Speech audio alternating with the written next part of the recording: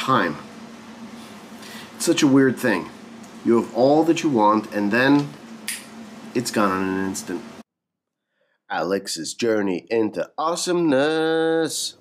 Hey, and welcome to Journey into Awesomeness. I'm Alex, your intrepid host, and today we're going to be talking about time. So, the poem we're going to be talking about today is out of the Scraps of Faith collection by Lucius Furius, and it's entitled What's True? Without further ado, what's true? God waited for Abraham's arm to fall. The biceps fully tensed. Nothing short would do. In extremity, we learn what's true. With a good job, a good marriage, and a fine son, I had everything I could want. And yet, there was lingering dissatisfaction. A malaise. It seemed deep down that I didn't really feel or believe in anything. On Saturday morning, August 11th, 1990, my 3-year-old son and I rounded the corner at the south end of the block where we live. We were out for a walk. He had been born through in vitro fertilization. Everything else had failed, including several previous attempts at in vitro. He was riding his tricycle. It's amazingly fast how fast a 3-year-old can go on a big wheel. The house next to the corner had tall bushes growing right out of the sidewalk. As we passed the house, my son speeded up. My attention was diverted to men working across the street trimming trees. The chainsaws drowned out the sound of a car backing out of the driveway next to the house with the bushes. The car was moving slowly, and I could see the slowest of slow motion. I screamed. But I'm not sure just when. There's no soundtrack to this movie.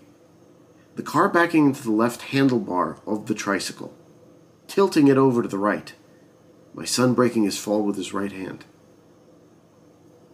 As low to the ground as he and the tricycle were, they could not be visible in the driver's rear side mirror.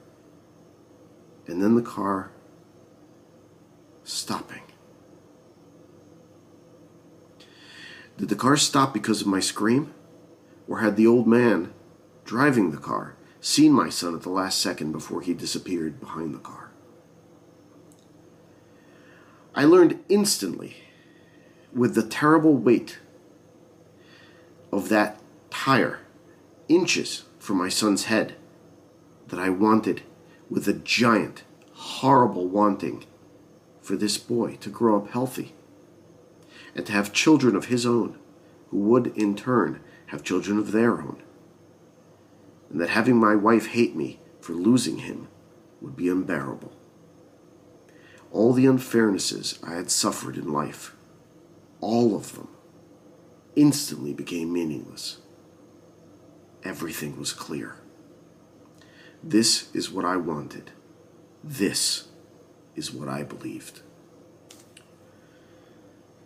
I think we go through life wanting a lot of things. I want to be an actor. I want to be a producer. I want to be a writer. I want to be a director. I want to be all kinds of things. I want to be a YouTuber and have this show and have millions of viewers and have them all throw money at me. Is that important? No.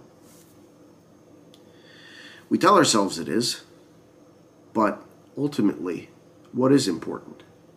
I think of my 4-year-old niece and nephew, of them growing up healthy, and God forbid, of some accident befalling them, especially one I could have prevented.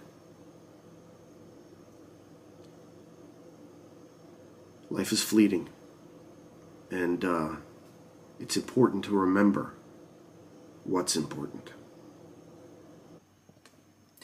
Thanks for following along on another episode of Journey into Awesomeness. Please like and subscribe, and I will see you tomorrow.